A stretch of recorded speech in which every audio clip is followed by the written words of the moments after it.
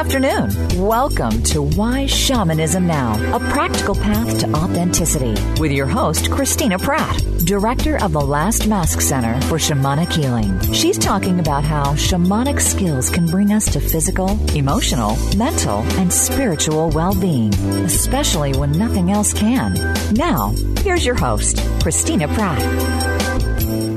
Welcome, everyone, to Why Shamanism Now. This is your host, Christina Pratt, and I would like to call in the spirits to join us here today to hold us in a circle, to hold us well. So I call out to the ancestors. I call out to all that is good and true and beautiful in our ancestral lines, those who bring us our legacy, those who lived well and are with us to support us in our lives today, to live well and to bring forward through our own lives a powerful legacy for our descendants. We call out to these ancestors to circle round, to hold us today as we talk about shamanism and it's the opportunities it offers us in sexual healing. We call out to those who lived and loved in a good way, and we ask their wisdom to flow through the lines to us that we may become wiser and more loving and better able to express ourselves in all aspects of our life. I call out to the energy of the earth, to the Pachamama, to be with us here today and to hold us well in community and let us feel our deep sense of rootedness and belonging, not only to our bloodline, not only to our friends and our loved ones, but to this deep family of humanity on this very, very small and beautiful and very special planet. We call out to the energy above, to the energy of the sky realm, to bring down to us the energies of blessing, the energy of protection, the generosity of our universe, and the benevolence. Call in the inspiration and the guidance that can come from the realms above. And we call down the energy of the sky and up the energy of the earth, and we bring them together in our bellies that we might know this great alchemy of life that we are living today, this miracle. And finally, I call out to the energy of the heart, this very special place within each one of us where we can bind and merge the passions of the belly with the wisdom of the mind to clarify within each one of our hearts what our true soul's purpose is and to live it, fully bringing our gifts to the world. So we give thanks for the presence of Spirit gathering round us here today, and I welcome our guest, Gina Ogden, and thank her for bringing her gifts so beautifully to the world. Welcome, Gina. Oh, I'm just delighted to be here, and thank you for that wonderful calling in. So Gina is here today to speak about the great wisdom she spent her entire adult life gathering for us, which is just absolutely delightful, which is the ways in which all of us could get to a place like this wonderful participant of hers said, where sex can be both sacred and fun. How can we return to what I saw in all the research I did about the shamanic peoples of their relationship with their sexual life was so different from ours, and they really understood where it was functional and thus regulated. You didn't bring children into the world unless you were allowed. But then where the rest of sex was fun and sacred and beautiful and blessed. And so Gina is joining us here today. She is an author, she's a licensed marriage and family therapist, she's a diplomate in sex therapy, and a practitioner of ceremonial shamanism. And if you want to follow along, those of you that are listening online, her website is www.ginaogden.com, where sex and spirit meet. So Gina has written many books, 7 books actually, and the ones that we're talking about are these recent ones, The Return of Desire, A Guide to Reclaiming Your Sexual Passion, Women Who Love Sex, and The Heart and Soul of Sex. And it is my deep pleasure, Gina, to have you today with us on our show. So what I was hoping you would share with us is, because actually I've heard this story and I think it's kind of funny, but that sort of pivotal moment in your life where you realized that you were going to be a sex therapist. Well, I was on my way to creating my second terrible marriage, and having grown up in a requisitely crazy family in the Northeast, and I got into family therapy and realized, wow, I don't want to be in family therapy. I want to be a family therapist. So when I started to train, I realized nobody was talking about the sexuality issues that clients were bringing into our clinic. In fact, I went to the family therapy books and I looked up under S, and sex wasn't even there. Oh, my goodness. This was in the mid-'70s. Wow. So I got myself trained. I ended up with a PhD in sexology, which I got on the West Coast at the Institute for Advanced Study of Human Sexuality. Found out they were not talking about anything powerful in terms of women's sexuality, and started writing books about women. And when I came out with Women Who Love Sex, we're in the early 90s now, women were raising their hands and saying, you know, these women are talking about sex, but they're also talking about spirituality. And this turned out to be one of these, it was like a defining moment in my life, or as I love to put it, a duh moment. You know, I've spent all these years learning about sex. Now I'm supposed to learn about spirituality. And I ended up doing two things kind of simultaneously. One was I started to do a survey on sexuality and spirituality because I found out nobody had ever done one. And the other was that at the same time I plunged into the practice of Andean shamanism, which, having tried many, many spiritual practices in my life and rejected each one after about 2 weeks because I would keep forgetting to do it. How human of you. I know. And suddenly I found myself in a room ringing with the energies of stones and feathers and puma paws. And I really resonated to all of that. Plus, I realized another duh moment.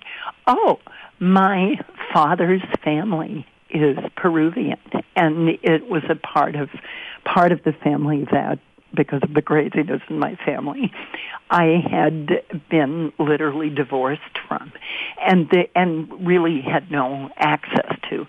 But this was a way that, on another plane, I could somehow connect with those energies that were in me. So that's the beginning of my story. And that's also the part of the story that brought you to shamanism as well. So you were just seeking, like many people do, for how to shape your spiritual life. Exactly, or how to shape my life. It was like putting one foot in front of the other. Mm-hmm. And somehow managing, as I went through life, to open the windows to what life was bringing me a little wider and a little wider, so that I could begin to encompass more than one reality. And I found myself really standing in two worlds. One was the world of shamanic realities, and the other was the world I was inhabiting as a sexuality professional with a growing kind of string of degrees, credentials, and all of that stuff. Mm-hmm. Mm-hmm. So just for our listeners, because they're all trying to learn about shamanism as well, can you describe what ceremonial shamanism means for you? What it means for me is that this is really good. I've never been asked to describe it in exactly this way. It means that it's a practice. And for me, that practice most often includes a physical space with tangible objects that I use in order to enter into a larger reality than the one that I live day to day in. In other words, enter into non-ordinary reality, enter into a reality where the spirits will speak and I can listen, enter into a reality that puts my life and a lot of other things that are going on into perspective and enter into a reality where there are many realities. And I don't necessarily know exactly where I am, or I'm not able to locate myself exactly because my boundaries have moved and shifted or grown or expanded or merged perhaps with the boundaries of some of the spirits that I'm at play with. And speaking of play, for me, it is a place of play, a wonderful place of play in the most serious sense of play, and also sometimes the most humorous. Well, and I think that's so shocking for people that are used to sort of stuffy religions is actually how trickstery and playful and joyful spirit is when you're in that kind of direct contact relationship through shamanism. That's right. I mean, I'm usually the butt of the jokes, I have to admit. But, you know, at least it's taught me to laugh at myself, and it is. I think people really don't recognize how fun and joyful it is to be in that kind of relationship. Well, not only that, but the serious part of it is that laughter is a form of prayer, just as tears are a form of prayer. Yeah. That when we can really feel, when we can open up, when we can take in and express ourselves, sometimes without words or perfectly parsed sentences, that is a way of communing with the spirits, with Pachamama.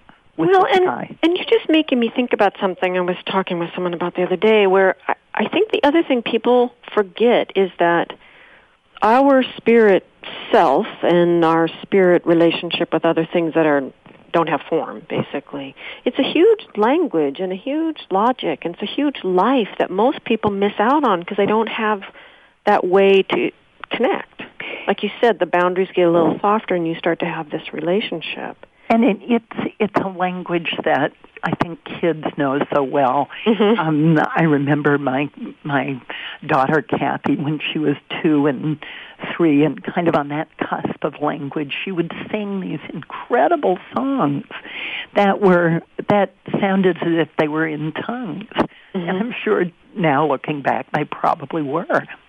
And I was so bent on teaching her real language, English, Northeast English, and how to read and stuff, that I'm sure that I was guilty of bleaching that out of her. But just in our society, we've been told, that there's one right way to do things, and don't be silly. And if you have voices, that means that there's something wrong with you, that you're sick.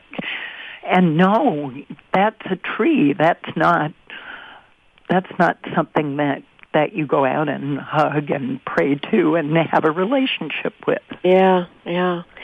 I observed a woman from some other country. I don't even know where she was from, actually. But her daughter asked, Mommy, what is that? And she said, well, I don't know. What is that?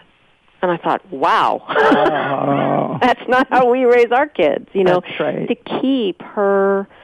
And then the kid just went on and on and on with whatever it was, which was part ordinary reality and part non-ordinary reality. But I just thought, wow, that mom is keeping her relationship with this world alive and letting her just continue to explore. It's beautiful. That's right. And it's so interesting because now as an elder therapist, I spend most of my life teaching my clients how to expand their realities and how to have feet in several realities, how to have several feet. Beautiful, Gina. Well, we're going to a break now, and I just want to let everybody know that as we come back from this break, we're going to speak some more directly about her study and how this begins to be work that can create some real effective transformations in sexual healing. So thank you all for joining us today, and I welcome you back after the break as we continue our discussion with Gina Ogden. Welcome back, everyone, to Why Shamanism Now. This is your host, Christina Pratt, and today we are enjoying our guest, Gina Ogden. She is an author, therapist, and practitioner of ceremonial shamanism, and we are talking about her work with sexual healing, really, through shamanism, not just sexual therapy. And I just want to remind people, if you want to, everything you need to know is on her site, and there are workshops about what we're talking about coming up. So please, you go to Gina Ogden, GinaOgden.com, and you can find books and workshops and free resources and everything you could ever want around sexual healing. So in our earlier segment, Gina was referring to this study she did, which was really groundbreaking, and it was a national survey. This is big, right, of looking at sexuality and spirituality. And this was the first to really broaden our understanding of the sexual experience beyond these limiting notions of kind of function and dysfunction. And for those of us who are female, who have often felt that even in those limiting notions of function and dysfunction, they were sort of male-oriented. And I don't know about you all, but I always wondered when they were going to start talking about me. So, so Gina, just talk to us a little bit about, so what is the ISIS project now that it's a thing? Okay. So just very quickly, the background is that I did this survey that ended up, it was an independent survey, but it went national. There were almost 4,000 respondents, which is huge in sex therapy, sex survey land. And the bottom line kind of major finding was that sex, again, this is another moment in my life, but that sexual experience is multidimensional, that it's not just about physical doing it.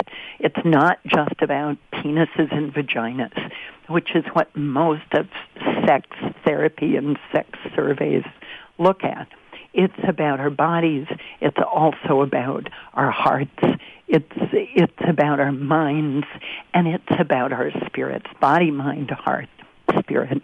And when I was looking for some kind of model into which I could put this incredible amount of information that I had, I realized that I was sitting in front of the Andean Mesa, which, if you kind of boiled it down to its most basic elements, was a medicine wheel: body, mind, heart, and spirit. The Pachacuti Mesa. Pachacuti meaning realm, Kuti meaning turn upside down. It was a transformational system whereby you could experience growth and change. And I realized... Let me just jump in and define a couple terms for people to make sure that they know. Sure. We've spoken in other shows about altars, and mesas are, I think, one of the coolest inventions by any shamanic people around their altar, because it's traveling. It's portable. I thought, wow, what genius. But for those of you that are just learning about shamanism, a mesa is essentially an altar. And the whole cosmology of that system of understanding everything is there in the power objects and how they are placed in relationship to each other on the mesa. I don't know, would you add anything else to that, Gina? Thank you. That's really beautiful. Beautiful. That's my understanding in the simplest sense of what it is. The beauty of it is it's designed to wrap it all back up in your mesa cloth and take it with you, which is just like the coolest thing. Like how practical. Or you can have it spread out in your third floor, which I do. Mm-hmm. I have a traveling mesa and a permanent one. So just as you're listening to Gina, so essentially what she's saying then is that she's taking the logic, the cosmology, the organizing principle and system of the mesa that she'd learned in her shamanism to now organize and make sense out of all this information she's gained from this very academic and very, totally by the books survey that she's done. And in my sense, as I understand this is how you really transformed sort of raw data into a tool. It's not just how we now can understand and interpret the data, but it's how we can use it. Exactly. And I call it sex therapy meets shamanism, because we do have an organizing principle. For instance, if a client comes into me saying, everything's wrong with my sexuality or my sexual relationship, I can ask that client or those clients to describe their experience, not just the physical part of their experience, that slot A doesn't fit into slot B or whatever, but they can describe the emotional components, which I call the path of passion and compassion. They can describe the mental components.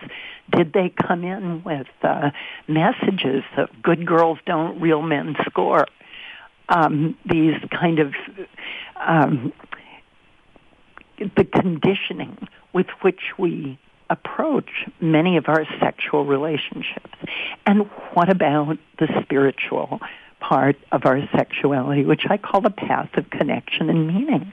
How do they reach out to one another? How do they understand the sexual relationship as a pathway to something much larger, to what I call the oh God phenomenon, because that's what we cry out in bedrooms across the land. It's not oh devil, it's oh God. Mm-hmm. When the sex is good, when the sex is bad, if there's been abuse, if there's been real awful stuff going on, if there's been control, if there's been neglect, then the oh God is oh God.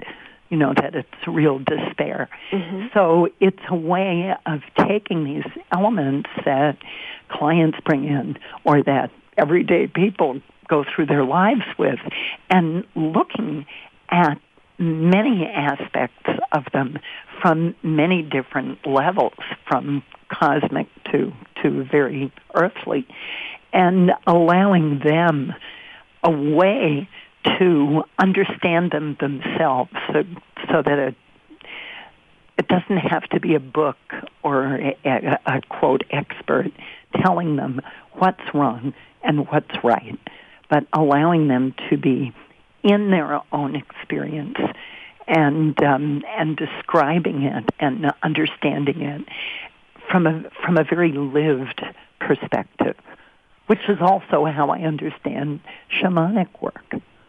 Well, and I can imagine as a sex therapist, you must be sitting there, and I don't mean this in a disrespectful way, but you must be sitting there through the modalities of therapy, which are largely psychological and in the wisdom of the mind. Right. And you're trying to talk about sex. That's right. It's like we're missing the boat here. It must be kind of frustrating. I had an amazing dream the other night.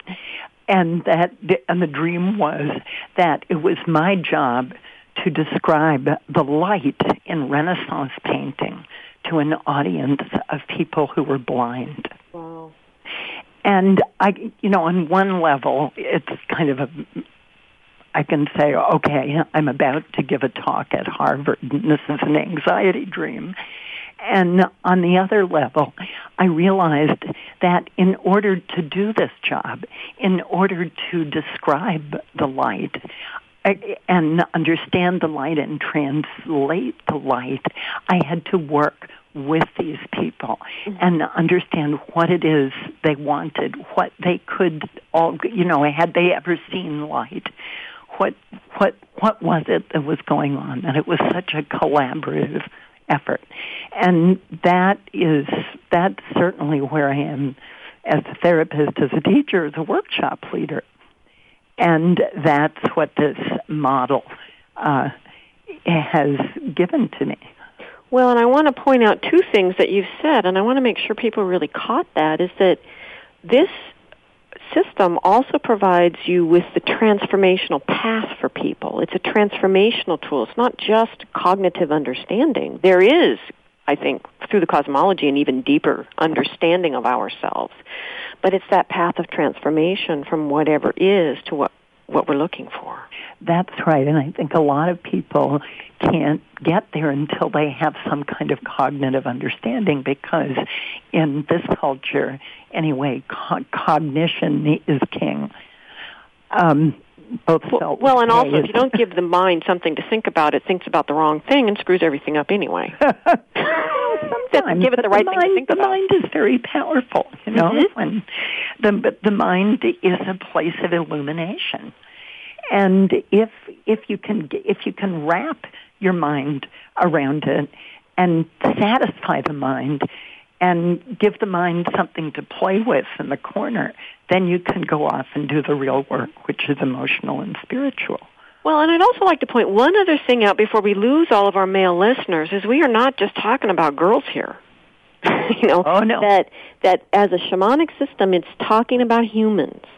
And it's talking about the full complement of being a human and engaging in your sexual life. So, gentlemen, don't, stop listening to the download here, because this is really talking about a system that can assist all of us as humans to having more sacred, more joyful, perhaps more often, whatever, just at any age. One of the things that shamanism has taught me is that in those realms there are no genders. I mean, there may be genders, but they're not genders in the way that we think of them in our day-to-day culture here. And of course, you, Christina, have come out in your encyclopedia of shamanism with this amazing notion that there are some 32 genders, or is it 27 genders? Or more, yeah. I'm not a math. Yeah, however you want to do the math. Many genders. Yeah. Which is totally mind-blowing. That we don't have to stay stuck in this dualistic sort of binary system, male, female, good, bad, right, wrong, in, out, sex, spirit, as being divided. That we can flow between these ideas and notions and feelings that we have felt we had to keep separate. Beautiful. On that note, everyone, think about that while we go to break. It's exquisite. And when we come back, we'll talk more about how this works in workshops and hear some stories about people's breakthroughs. So please, everyone, join us when we come back from this break.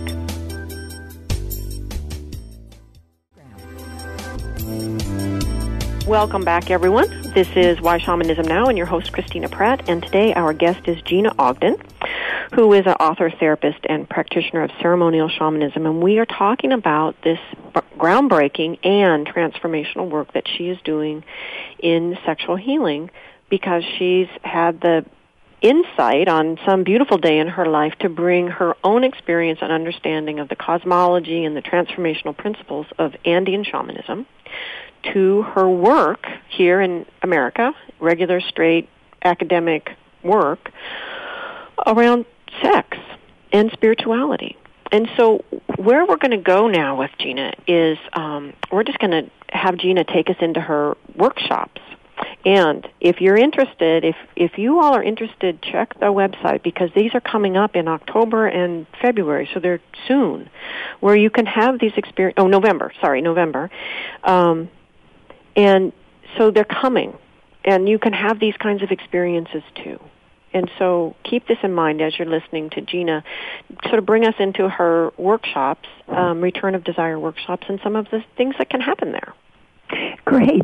So one of the things that I love to do is to create what I call a spiritual container for participants' stories. Most of my workshops are for women, but sometimes I run them for women and men as well.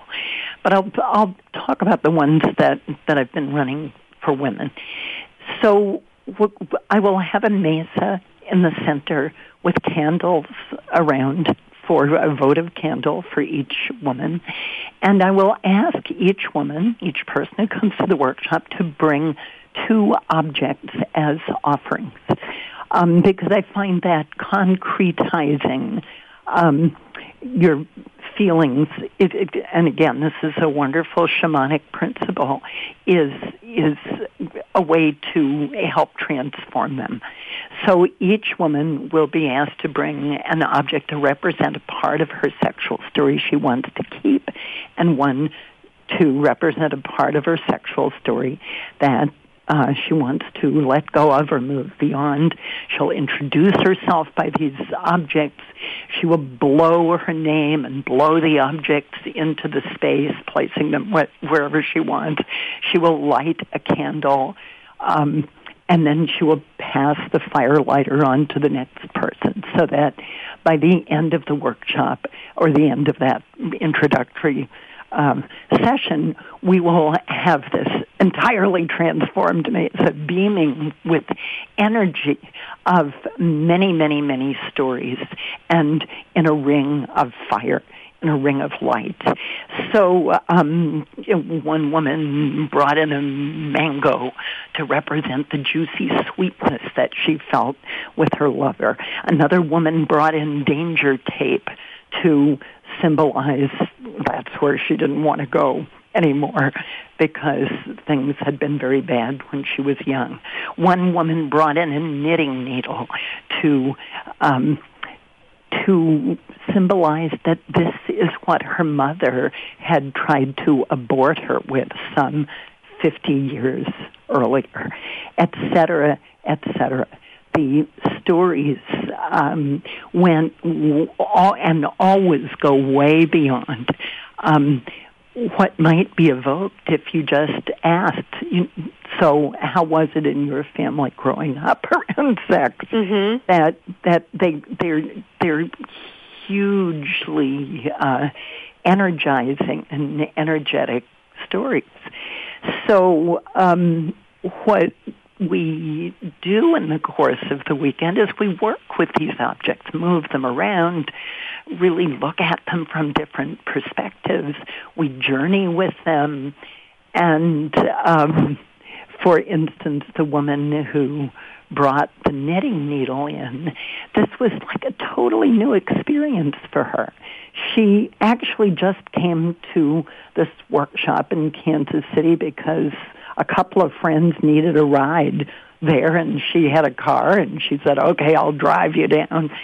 And she just sort of found herself in the middle of this workshop, never having done shamanic work before.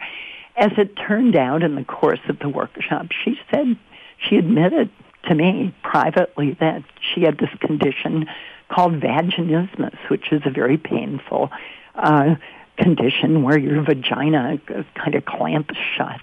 And this was terrible because she had a fiancé and they couldn't make love, and she was very distraught. Anyway, at the end of the shamanic journey, she sort of rose up, her eyes like saucers. She said, I've never done anything like this before, but these people came to me. They were guides, but she didn't know to call them that. Mm-hmm. And she said they had given her these explicit instructions. They had instructed her to go to visit her mother, who was by now in her 80s in a nursing home with Alzheimer's. She hadn't seen the mother for years and years. She was to take tulips to the mother and call the mother by her Dutch name. Before she went, she was to go to her bureau drawer and take out the wedding ring that had belonged to her father and bring it to her mother.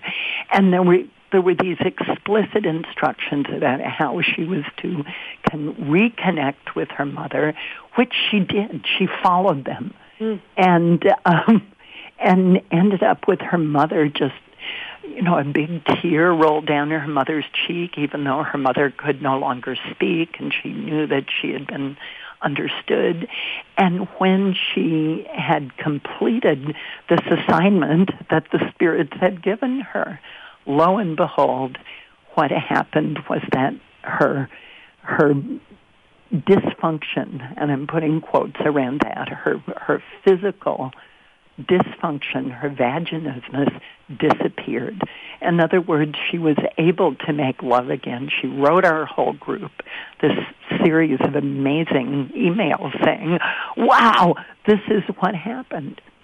And while I'm not suggesting that this is a kind of usual way to treat the problem of vaginismus, in fact, in this case, it worked. That by opening up her heart, by opening up her spirit, she was able to open up her body, let go of the memories that actually they were her mother's memories that she was carrying. Yeah. Those memories of disempowerment and, oh my God, I can't have another child. I've got to get rid of this. Yeah. And she was able to connect heart to heart with this person who had given her life. And to me, this was just such an amazing one of many, many, many examples of magic, transformational magic that have happened when you create a ceremonial container for sexual stories with supportive people who allow themselves to be in the light. We have just a few more minutes in this section. Is there another story? There's another story of a woman who had brought this black rock in to symbolize that this was where she had been so abused in her childhood. And she was so upset when she was talking about this that because she said that it wasn't just the abuse that had bothered her from her father, but that she had enjoyed it. And she could no longer, now that she was in her 40s or 50s, she couldn't orgasm because she felt such shame at having enjoyed the abuse from her father. And instead of doing the usual therapist, well, tell me more about your story, I took a condor feather, which I use, and I cleared her energy, explaining that the condor was the Indian vulture whose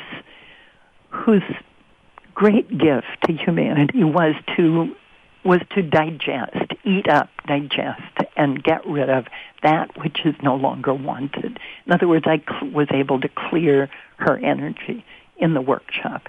And again, the transformation for her occurred afterwards, and she went and visited that cabin in the woods where all that abuse of her and other siblings had taken place.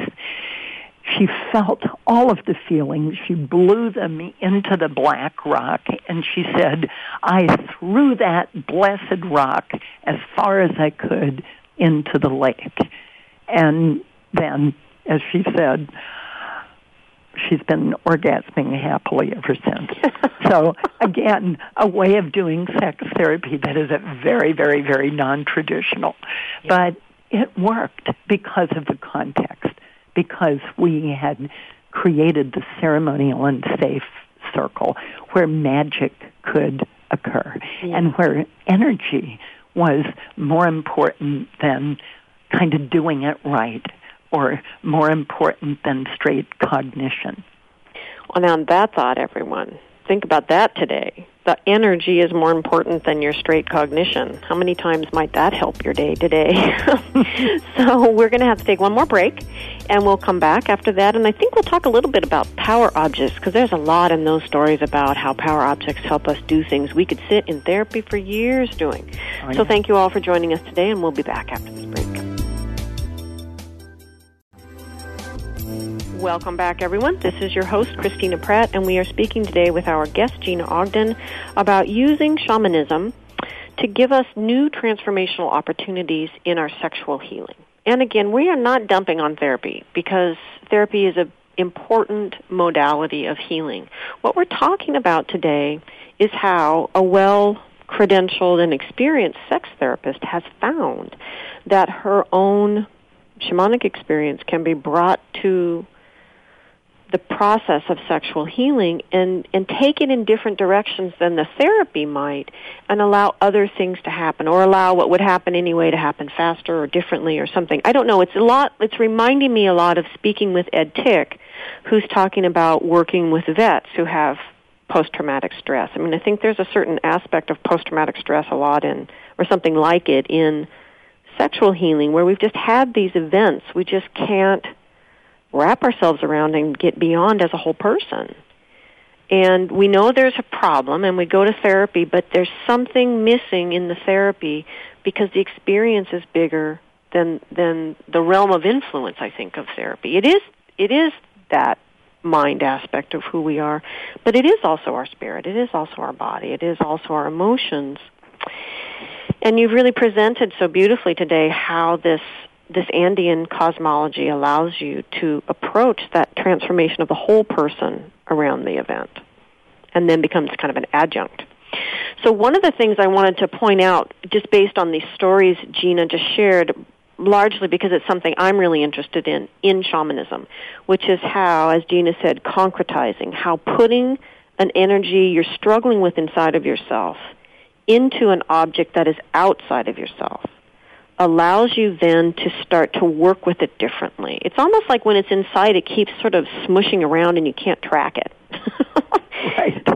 And you put it out in, like in Gina's stories, in the black rock, in the knitting needle, in the mango, in my work it's in the masks, but in the object. And remember, in the very beginning, when Gina was talking about finding her home spiritually in the Andean shamanism, it was because she was in the presence of these power objects.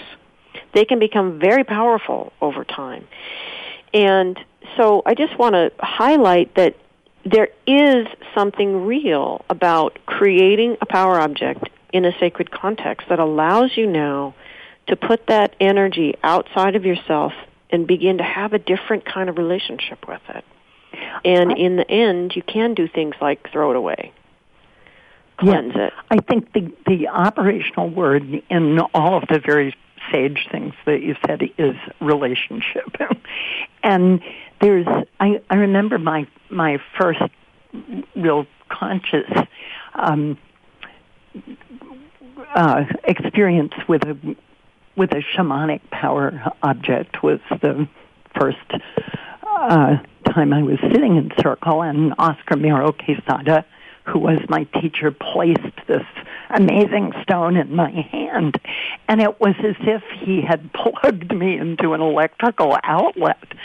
And I totally didn't understand it, which was a great thing, because I couldn't. I just felt it, that there was some amazing energy at work here that I was humbled by and awed by, and I wanted more of. And so that's number one. Number two is that when I ask, and sometimes I'll ask clients to bring into therapy, bringing in an object that represents something. This is when you're putting something into an object that may not have intrinsic energy. For instance, one client brought in something that just looked messy, but she said, what this really is a grenade tightly wrapped in string to represent her anger, her rage. And the object itself had no intrinsic value. It was what it meant to her. So when we're talking about power objects, there are a lot of levels. There's the body, mind, heart, spirit, what it means to you part. And there's also that intrinsic earth, sky, axis mundi, if you want to call it that. How these objects may have been used on mesas for generations, or how they've been transformed by the earth in which they've lived for centuries, or it really, to me, is part of the mystery of life, of shamanism, certainly of sexuality. When I talk, one of the things we didn't discuss was this name Isis that came up from my survey, Integrating Sexuality and Spirituality, as an acronym. And of course, Isis is one of these early goddesses, Egyptian, who was known as the initiator into the sexual mysteries. So to me, the power objects are all part of the mystery, whether they're sexual mysteries, earth mysteries, Pachamama, whether they're the mysteries of the ocean, the sky. Wherever the mysteries are, they can be collected in this object. You can have some choice over what you do with the object. You can let it gather dust. You can pray to it. You can throw it as far as you can into the lake and be done with it. And the beautiful thing, this is what I love about shamanism, is that there's this whole range in everything about shamanism, including power objects, where you can have that ancient power object that's been sitting from mesa to mesa to mesa through generations of some family line of shamans that, like you said, it plugs into an electric socket when you feel it. Or there's the one you create today with, with your emotions and your energy, and it begins. And that they can be functional. There's a ritual done in the Pacific Northwest, way up actually in Canada, where these people spend days making masks for a particular ritual in which the masks will be destroyed in that ritual. Yes, it's like a sand painting. And sometimes I describe the mesa that we use in our workshops as like a Tibetan sand painting, because we create it and then we take all those objects back again. Mm-hmm. So we are about to close, which is astounding to me. This has been such a fun hour. But I want to give people a little project to think about something it is in their life that they want very much either to create or to release, and to pick an object and to tell that object that story of what you want to create or what you want to release for 7 days. And then if you want to create with it, place it somewhere so that you can pray to it every morning. And if it's something that you want to release, take it to somewhere in nature, to the water, to the forest, somewhere where it can be reabsorbed back into the natural world, and let it go and see what happens. And I would only add to that, sometimes the objects need to choose you. Yes. And if you are releasing something, let's say into the roots of a tree, ask the tree if it's okay. Yeah. Again, or the water, or the lake, or the wherever. Yeah. It is a relationship. It is. They are. It all is. And once we can figure that out, everything would work much better.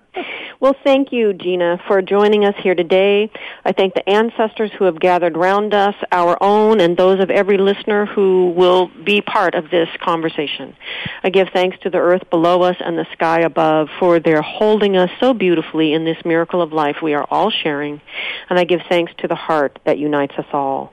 For those of you who want to let one of Gina's books pick you, go to her website, ginaogden.com, and discover all of the wonderful resources there, and check the calendar, because there is a workshop coming up for a weekend at Roe, November 13th through 15th, and a 6-day retreat in Mexico, which sounds fabulous, in February. Yes. So everyone, thank you for joining us. And again, Gina, thank you so much for being with us today. Christina, it was utterly delicious. Thank you. Thank you. Thank you for your amazing work. Thank you, everyone. Have a great week.